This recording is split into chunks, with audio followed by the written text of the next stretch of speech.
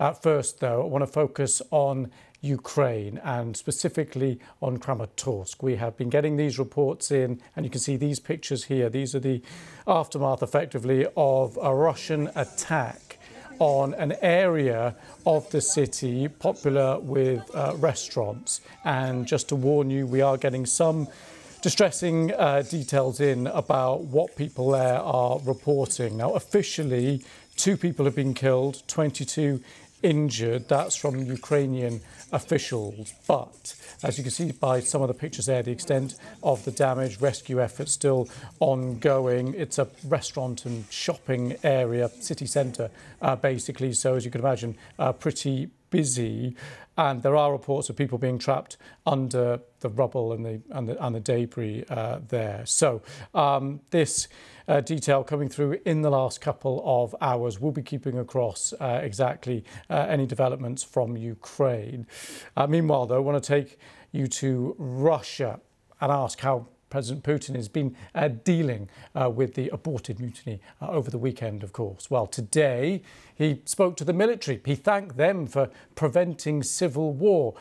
It's not quite clear, though, how they prevented civil war, of course, because seemingly it was the Wagner group, those group of paid mercenaries, that turned around themselves in that aborted mutiny attempt over the weekend. With more details now, here's our Russia editor, Steve Rosenberg. Vladimir Vladimirovich Putin. At the Kremlin, it was pomp with a purpose. To remind Russians he's still in charge around here. Waiting for Vladimir Putin, 2,500 soldiers and guards. And the defence minister the Wagner mutineers wanted sacked. Having survived the rebellion, it was time to say thank you. You defended the constitutional order, the lives, security and the freedom of our citizens. You have saved our motherland from upheaval. In fact, you have stopped a civil war. In fact, the reality was rather different. The Wagner soldiers, who'd been cheered on the streets of Rostov, had only stopped their rebellion after the Kremlin did a deal with them, promising not to press charges against them and their leader, Yevgeny Prigozhin. Still, Kremlin's spin is presenting this as a triumph for the president. The mutiny by mercenaries was a major challenge to Vladimir Putin's authority. But the uprising is over, and now the Kremlin is trying to change the optics to reframe what happened as a victory for the president and for Russia. But where is Yevgeny Prigozhin? Under his deal with the Kremlin, he agreed to leave Russia for Belarus. Today, the leader of Belarus, Alexander Lukashenko, said, yep, he's here. But in exile, could Mr. Prigozhin still be a threat to the Kremlin? Not if Vladimir Putin can help it.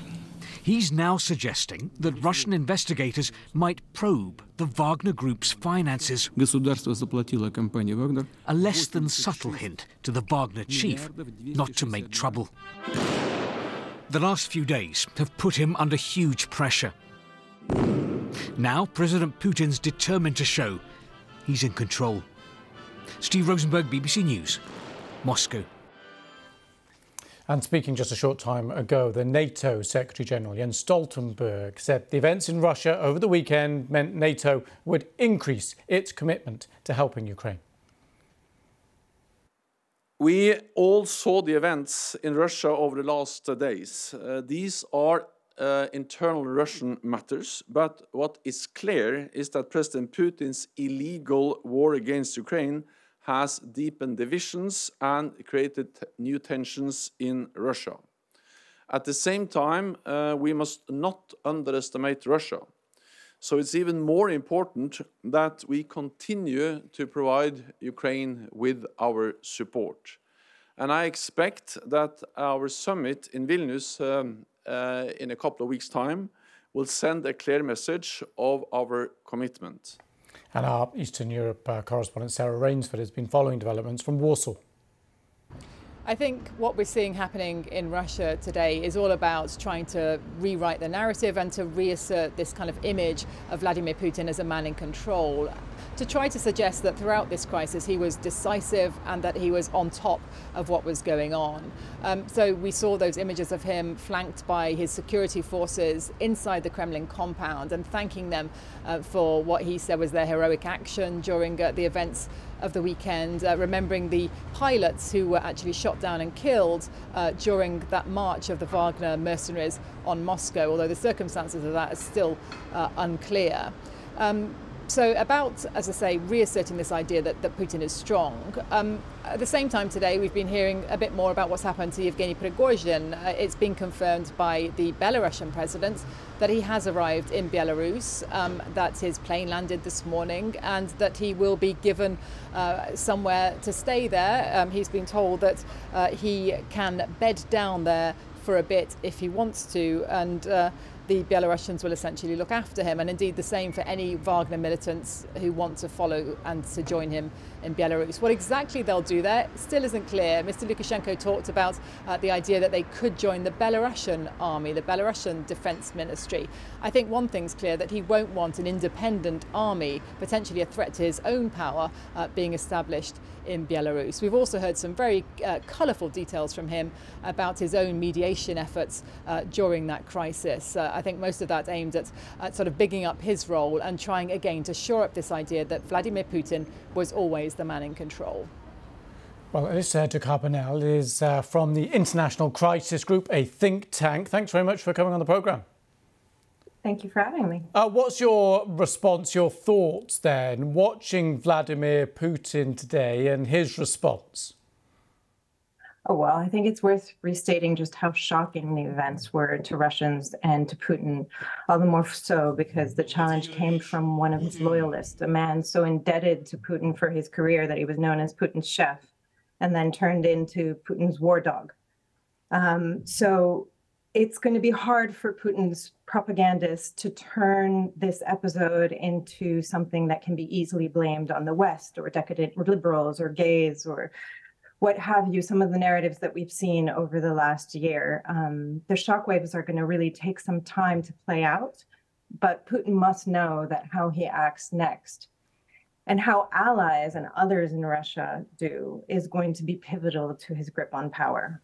So I think it's all about the lessons that we draw from this episode.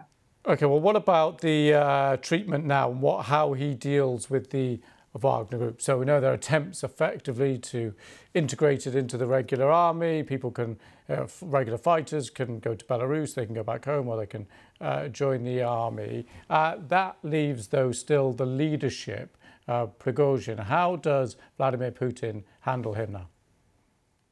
Well, I mean, we know from history that Putin doesn't deal well with people who are perceived to betray him. And he really used the strongest language in his 2 video messages over the weekend. And on Monday, when referring to Prigozhin, there was no, despite Prigozhin's attempts to say that his challenge wasn't against Putin, that, he was probably calculating Putin would try to weigh in his feud with the military elite.